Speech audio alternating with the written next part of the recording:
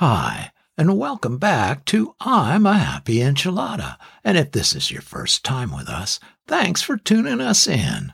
Now, we have a barn-burning topic for today that we'll get to in just a moment. But first, a gentle reminder that I'll be in Opelika, Alabama this weekend at the Opelika Songwriters Festival, emceeing at the John Emerald Distillery Friday, Saturday, and Sunday.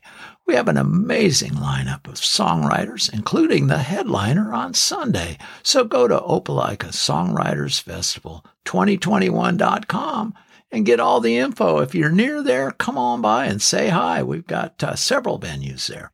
Now, let's get into that barn-burning topic I was talking about. It's temptation. Yikes!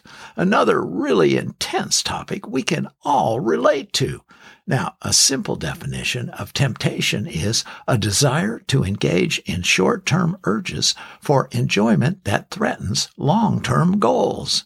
An example of temptation is something you want to have or do, even though you shouldn't, like the chocolate ice cream in the freezer or, that strawberry cheesecake in the fridge. Well, the thing you want despite knowing it's not good for you.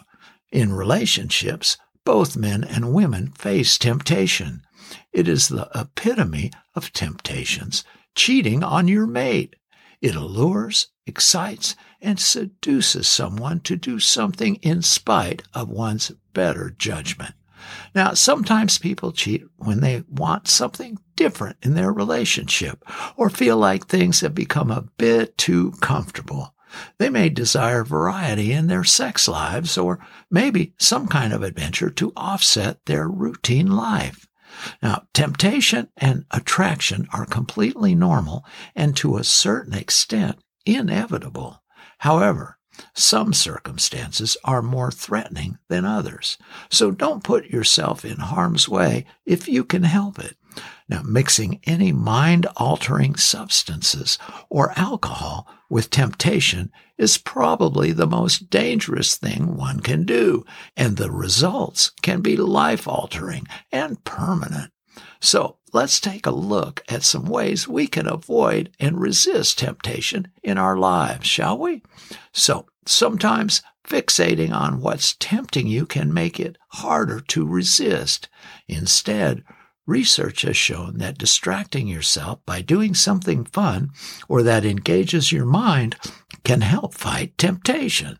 I like distraction. That's good. That works great. Now, here's some tips for battling sexual temptation. Avoid tempting situations. Consider the consequences. Avoid pornography. Question your intent. Choose your friends wisely. If you're currently in an affair, here's some tips to help you stop cheating for good. Figure out what you want. Think hard about whether monogamy makes sense for you. End your current affair. Talk to your partner. Ooh, this is a good one. Go to therapy. That's a great idea. And here you go. A few signs your partner may be cheating on you. Being over-attentive. Gets irritated quickly. Accuses you of cheating. Improved appearance. Secretive phone or computer use. And periods when your partner is unreachable. A simple desire to have sex can motivate some people to cheat. Other factors, including opportunity or unmet sexual needs, may also play a part in infidelity that's motivated by desire. But someone who wants to have sex might also look for opportunities to do so without any other motivators. I hope our dive into temptation today has been an eye-opener for you and provided some helpful information and, most importantly, understanding.